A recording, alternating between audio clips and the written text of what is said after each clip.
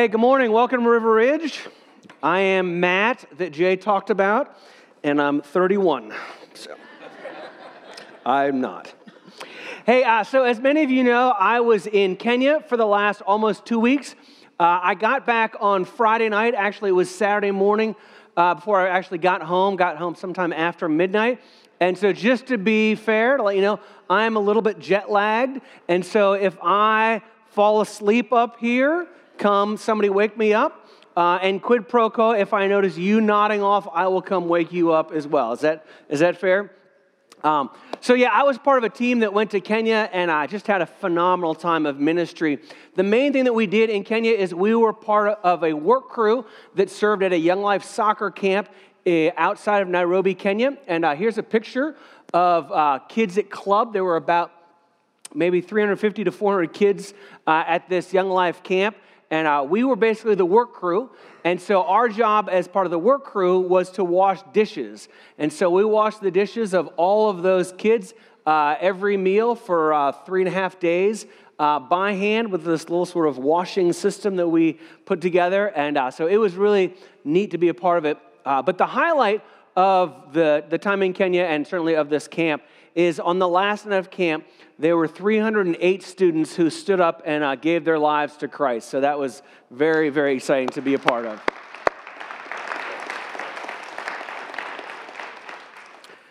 So the sermon title this morning is titled Church Shopping, or that's the message series that we're beginning today. And I have been in Kenya, and my mind is a little bit sort of scattered, and so I kind of thought about the differences, like church shopping, and then think about shopping and how, in the U.S., you take your stuff to the counter and you pay whatever is on the, ticket or whatever. But in Kenya, almost everything is bartered for in terms of negotiating the price. And I was sort of thinking, gosh, what would it look like if we were to sort of do church shopping instead of we do church bartering? And what would that look like? And so we had an interesting kind of day one day. We went to downtown Nairobi, and we did some shopping. We also went to an orphanage, which was probably the highlight for a lot of the folks on the trip. And one of the things that will always be emblazed in my mind as we went to this orphanage is, so there was probably 10 or 12 kids in this room who were one. Like they could almost walk or just barely walk or not quite walk. And so my son, Will, was in there with these kids. And Will, if you've never seen him, he is 15 years old. He's 6 foot tall. He has blonde hair and pasty white skin. And so to see him lying on the floor of this room, basically being sat on by these 4 little black babies, just jumping on him and pulling his blonde hair and taking his glasses off, and he was loving every minute, and they were loving every minute of it. But it was an awesome picture. But on that same day, we went to Nairobi. We also went to this Maasai market where we bought different goods. And so the way that bartering works in Kenya, or really wherever you do bartering in other countries, is you decide what you want, and then you try and get them to come down to a price that you are willing to pay, right? And so I bought this wallet when I was over there. It's got a little elephant on the front. And so I noticed the wallet, and the person, and I said, how much is the wallet? And they said, $30. And I said, too much. I'll give you $5 for it. And they're like, no. $20. I said, I'll give you $5 for it. They came down to $15. I went up to $6.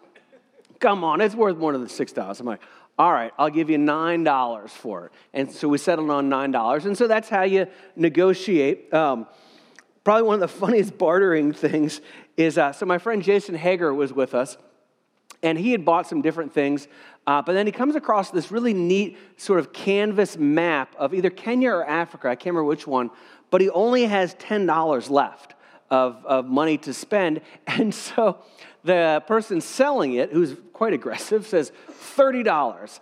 And Jason's like, all I have is $10. $30. Jason's like, I don't have any more than $10. And the guy goes, do you have any pens?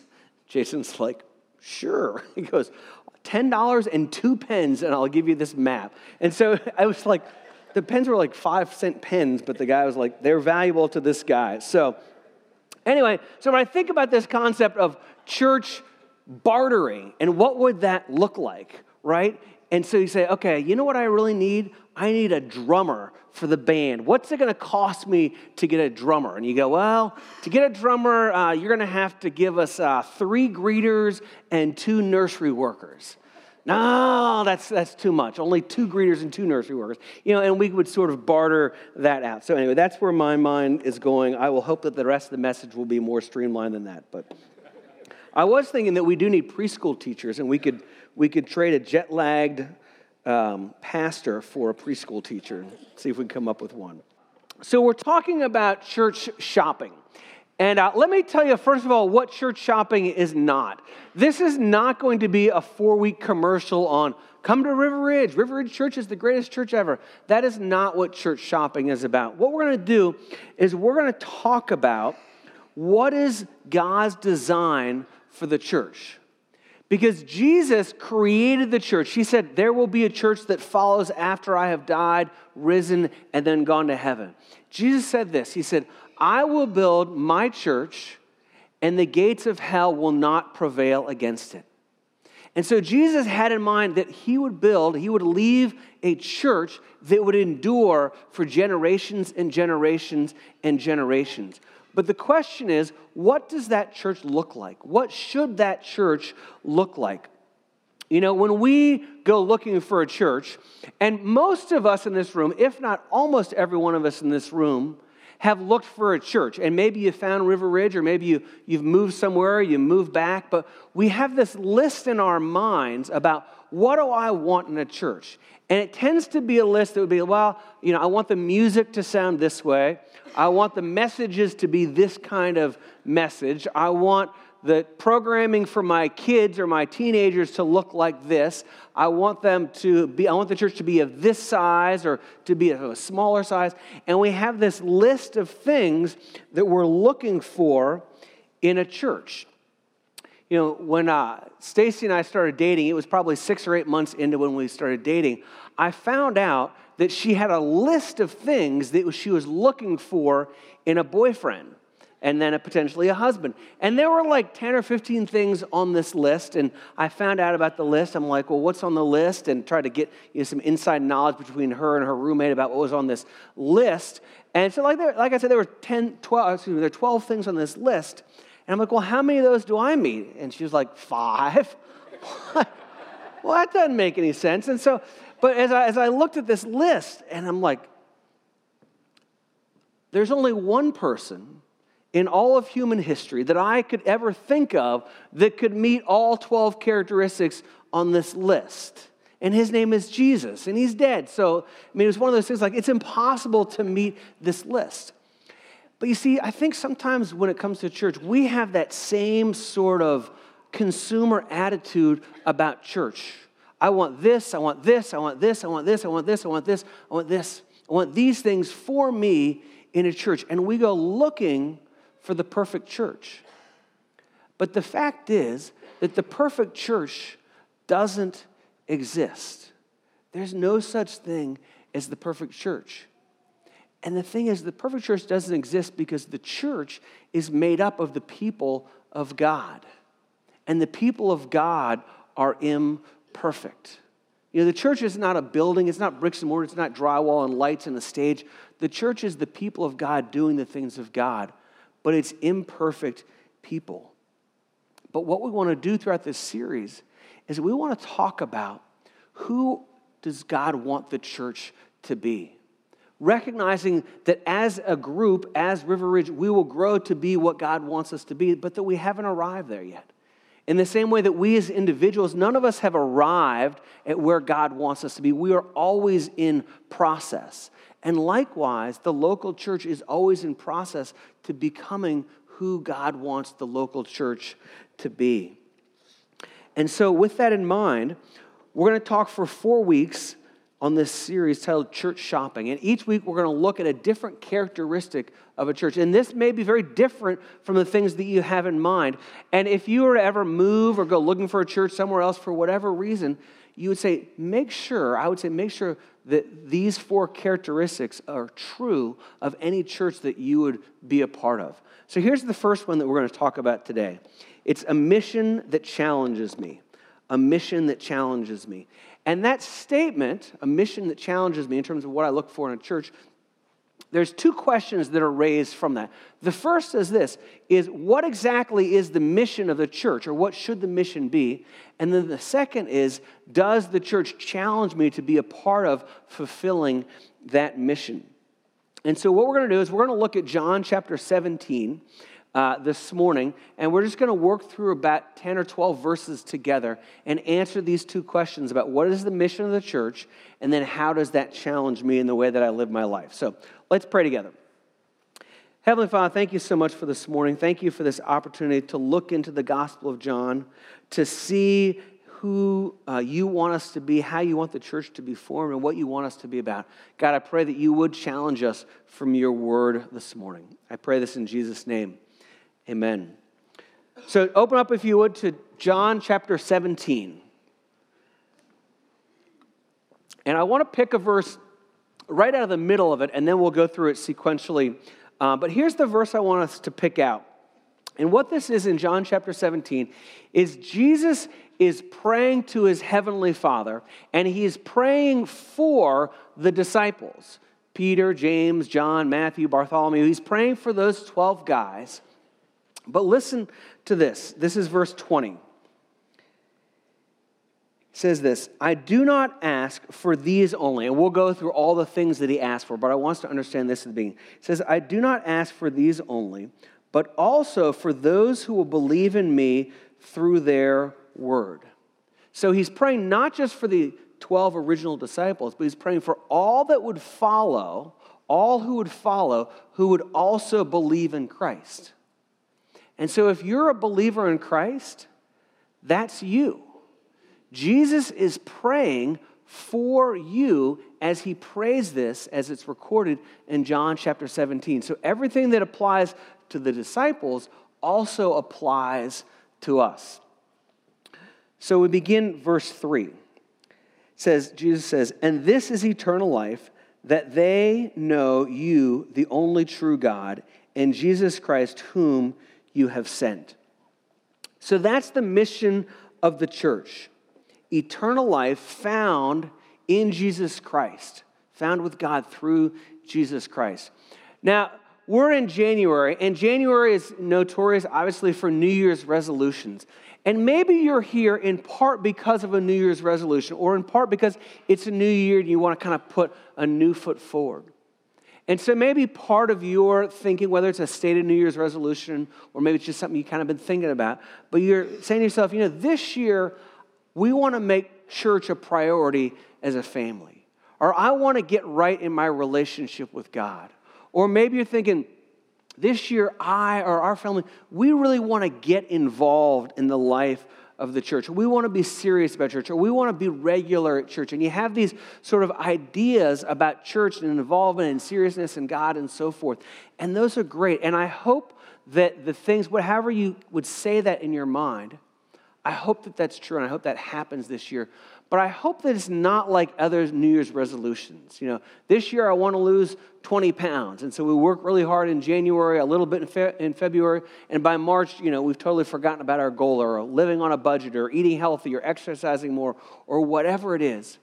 My hope is that as you think about the spiritual stuff, the spiritual goals that you might be setting in your life for this year, that they would carry on.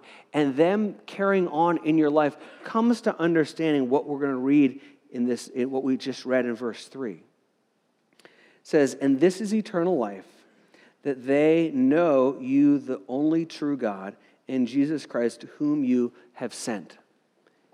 Getting involved with a small group is great. Starting to serve is great. Giving money to Rivers Church is great. Coming regularly is great. Those are all great things. But ultimately, if we miss this, then we miss everything. That eternal life is found in Jesus Christ. That's the mission of the church. That we here and that the world around us would find eternal life. And that eternal life is found through our relationship with Jesus Christ. That's why he created the church, to proclaim that people can have eternal life. But our message, or the mission of the church, is not, hey, just go to heaven. Avoid hell, go to heaven. The mission of the church is more than that. It's about what happens in our lives here. Skip down to verse 13.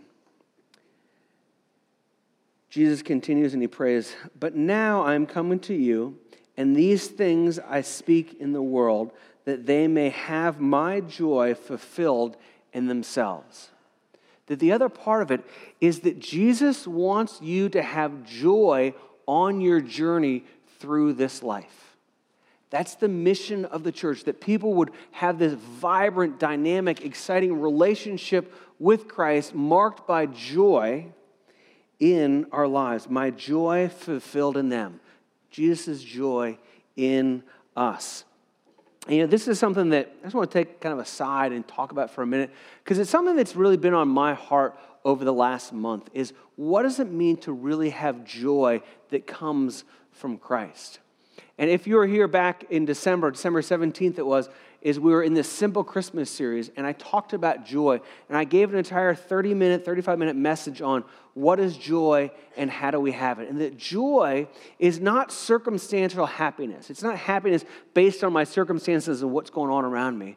That joy is an enduring life with Christ. It comes to us it's joy that's regardless of the circumstances that we're in. So I gave that message on a Sunday, and on Tuesday, I was just kind of down in the dumps. And I remember thinking, man, I am being robbed of my joy. I want to have joy, but I don't have it. And I actually went back and re-looked at my message from 2 days ago. I said, what did I say 2 days ago about how to have joy? And put some of those things into practice. And God restored my joy. And then 3 or 4 days later, it's Christmas Eve and then Christmas Day, and I felt just, again, robbed of my joy because of going to Kenya, about things that were happening when I got back, and I was just felt robbed of my joy. And I prayed. I said, God, restore my joy to me. And it was one of those things that was just awesome because in a very, very supernatural way, God just gave joy to my heart because my circumstances didn't change at all. But I had this joy that comes from being in Christ. And then the third part of this, again, this is what I feel like God's been teaching me about joy, is in Kenya. As I'm talking and interacting with the Christians in Kenya, I was amazed at the joy that they have in Christ, just the joy of daily journeying with Christ. Because in Kenya, the people that I'm with, they don't have good circumstances. Financially, they don't have much money. Most of them have maybe 2 or 3 sets of clothes. They walk everywhere, don't have cars. For almost every meal, they eat beans or rice or ugali or potatoes. Meat, they don't eat meat very much because it's just too expensive. And just about every Kenyan that I've met and gotten to know well enough to find out about their family and their friends and kind of more of that heart stuff, almost everybody has lost a loved one to a disease that would have been cured if they lived in the United States. But yet they have this joy, not based on circumstances, but they have this joy that is based on the fullness of Christ in them. And I share that with you about my own life because that's part of the mission that we have to the world around us. And part of the mission really that we have to one another, that we want to find Christ, find eternal life in Christ, but we then want to live this joy-filled life day by day by day. And the world around us is looking for that, and that's the message that we have. So what we're going to do is we're going to start in verse 14, and we're going to work through the rest of this and say, how does this challenge me? What in here can I learn from how Jesus prayed for the disciples that will challenge me as I fulfill this mission to proclaim eternal life and to proclaim that we can have joy in this life in a relationship with Christ? So we read this in verse 14. It says, Jesus prays, I have given them your word, and the world has hated them because they are not of the world, just as I am not of the world. So here's the first thing I want us to see, and really just focusing on the first part of this verse. It says, I have given them your word. So in other words, they and we also, we have God's word. And God's word is the message that we proclaim. You see, we don't have the freedom to water down God's message. We don't have the freedom to kind of adapt God's message to what we think somebody wants to hear. That we give them God's message. We give them God's word in the form that it came to us from God. And then the second part of this is, again, it's a challenge to us in this, is that we want to hear from God. We want to be in God's word on a regular basis. You know, one of the things, again, kind of going back to New Year's resolutions, that maybe you made a New Year's resolution this year. You said, I want to read the Bible, or I want to be with God on a regular basis, on an everyday kind of basis. And I'll give you a great tool to do that. It's called YouVersion Bible app, and you can put it on your phone. You can look at it on a regular computer, go to the website. It's actually on the Rivers website as well. But it has all kinds of reading plans. Some of them are like 3 or 4 or 5 days long. Some of them are months and months on end. But pick a reading plan. Pick one that's topical. Pick one that is that goes through a book of the Bible or whatever, maybe a character study, whatever you want to do. But find something in that YouVersion that will get you reading God's word on a regular basis. Because as Jesus says here, says, I have given them your word. God has given us his word, and he wants us to be in it so that we can proclaim this word accurately to those around us. Here's the second challenge, and it comes from verse 14 and verse 15 combined. It says this, I have given them your word, and the world has hated them because they are not of the world, just as I am not of the world. I do not ask that you take them out of the world, but that you keep them from the evil one. Here's what I want us to see here, is that what Jesus is praying here, he's saying, don't take them out of the world. I don't think he's not praying like, don't rapture them as soon as they become a Christian. As soon as you become a Christian, whoop, you go to heaven. He's not saying, God, don't do that. What he's saying is, don't take them out of the world or the relationships that they're in. Keep them in the relationships that they are in with people in the world, but don't let them become sucked into how the world lives.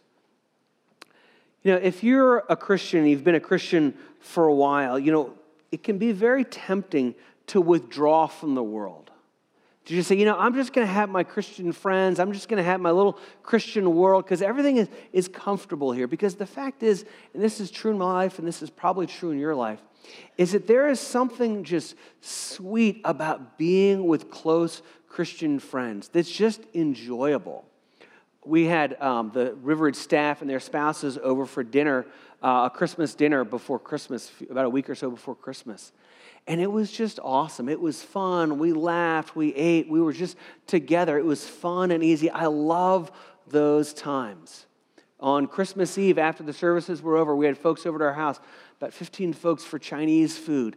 It was just fun to be together. I love those sweet times of fellowship. And it can be very tempted to organize our lives to just be with people that we're comfortable with. But we look at this prayer that Jesus says.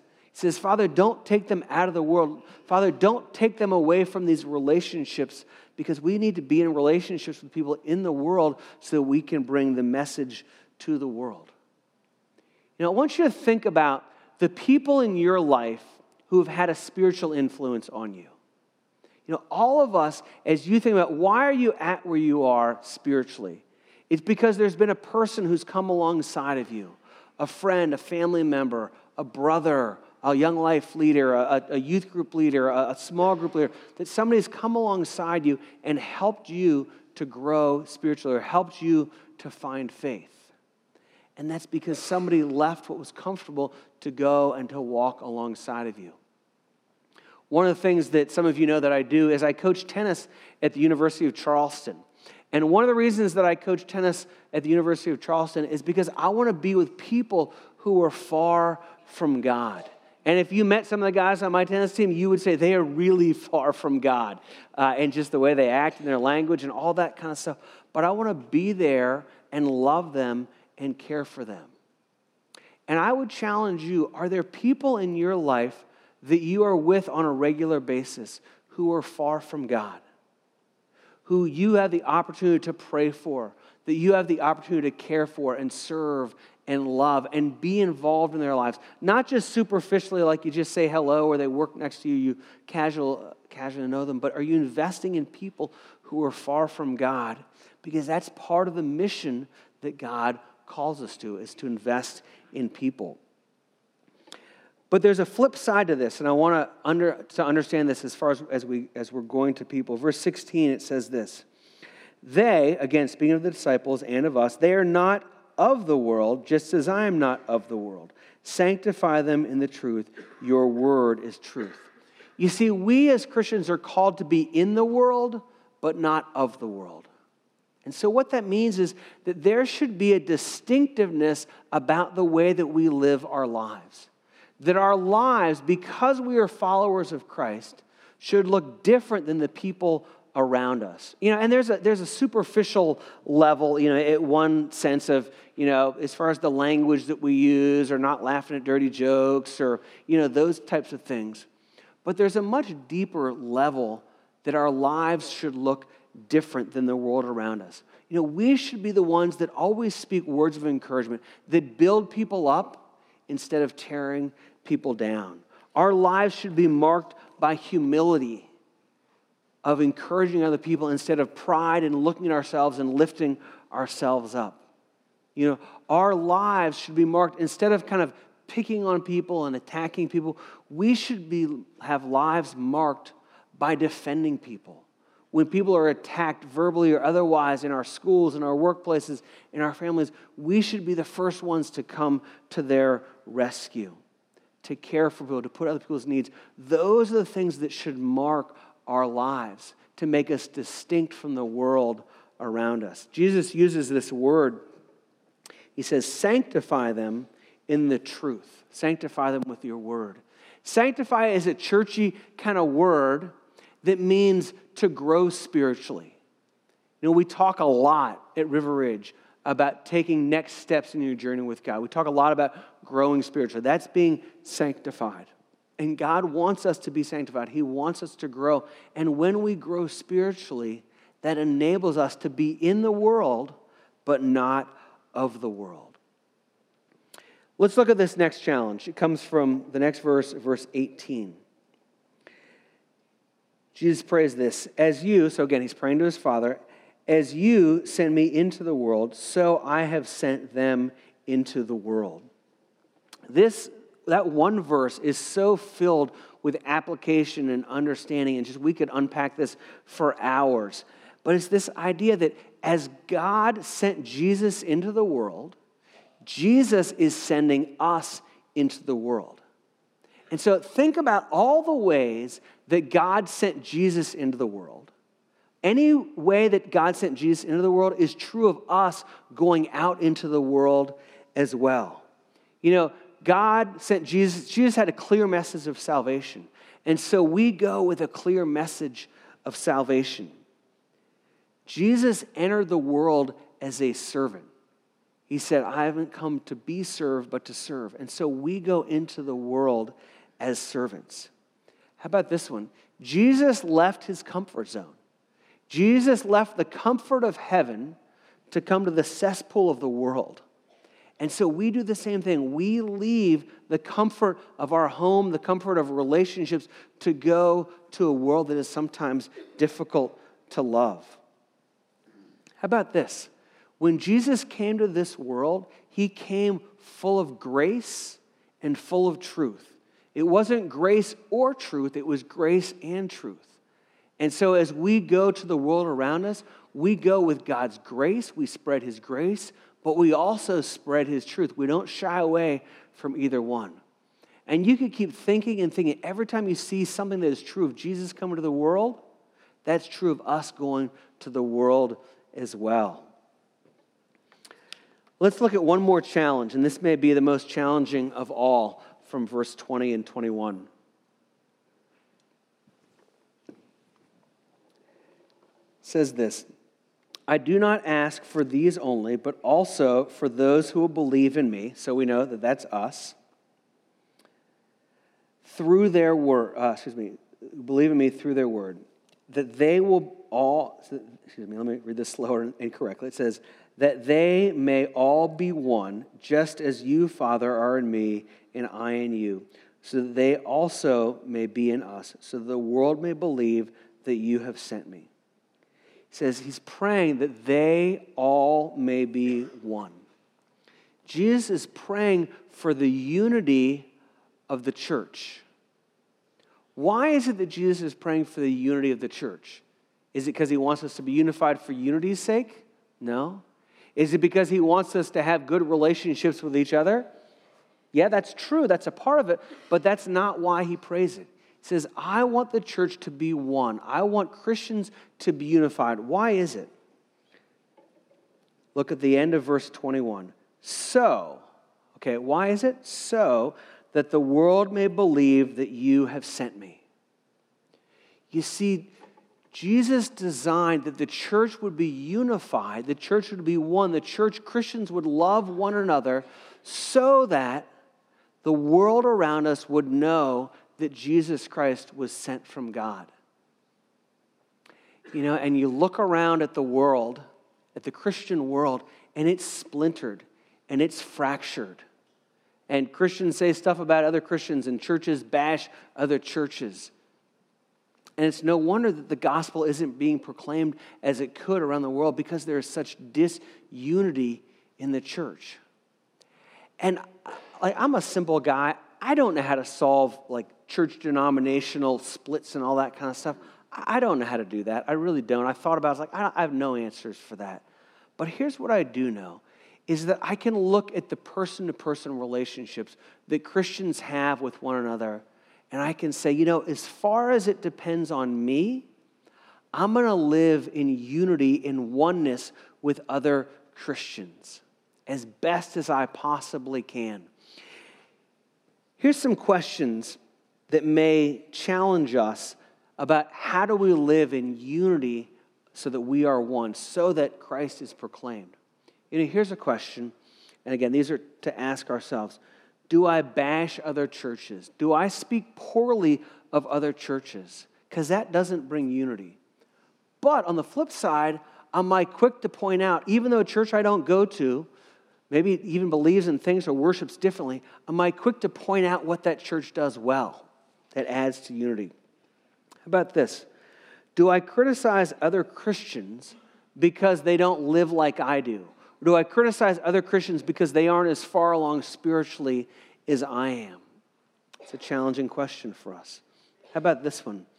Do I speak about other Christians instead of speaking to other Christians? We have a problem with somebody else and we're quick to talk about them.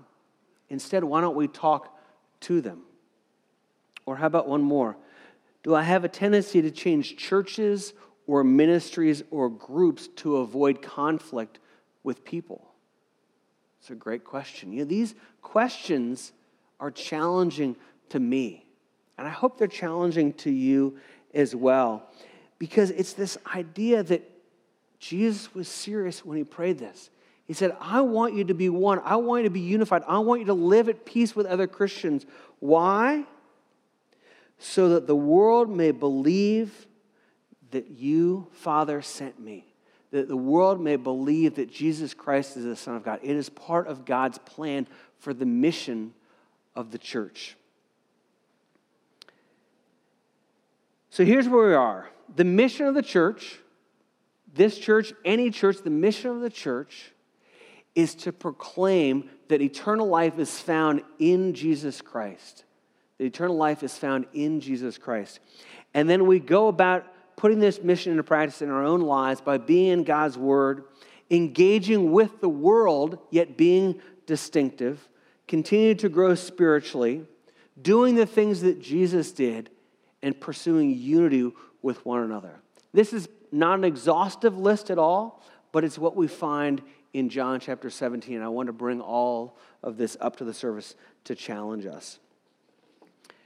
You know, when the church does these things, when the church does well at these things individually and corporately, we can impact the world. We can have a huge impact on the world around us when we engage with the mission, when we live this mission. I want to close with this story about what this could look like. And I was at the YMCA about 3 weeks ago, and I did a spin class. And I went through this spin class, and I thought, what I experienced here is what people should experience when they come to church. So I walk in, and I was a little bit like, okay, how does this work? And so somebody noticed that I was new, and they said, hey, here's a bike. And they put me on the bike, and they said, you want to adjust it this way and put the seat forward or backwards so it's over your knees this much or over your hips kind of thing. And then you want to adjust the height so that, your legs extend this far. And they just kind of helped me get oriented to it. And she asked me what my name was, and then as the class was going on, this woman spoke to me a couple times, and some other people spoke to me a couple times, and they used my name as they talked to me. And then throughout the class, some people would check me, you doing okay? You understand how this little gear thing works and riding the bike and what you're supposed to be doing? And it was just this fascinating class to me. And then afterwards, she said, did you enjoy it? We'd love to have you come back, Matt. Again, she used my name. And I thought, what I experienced in going to spin class, that's what I want everybody to experience when they walk into a church or when they walk into our church, but really into any church, that they would feel welcomed and loved and people would notice who they are. That's the challenge to us as a church, that we are on a mission, and that mission challenges us in the way that we interact with the world around us and the people around us. Let's pray together. Heavenly Father, thank you so much for this morning. Thank you for this opportunity that we have to worship, to look into your word, to just work verse by verse through John chapter 17. God, I pray that you would help us to understand what it is that you want us to do. How do you want us to live our lives differently to be a part of the mission that you have called us to? I ask this in Jesus' name. Amen.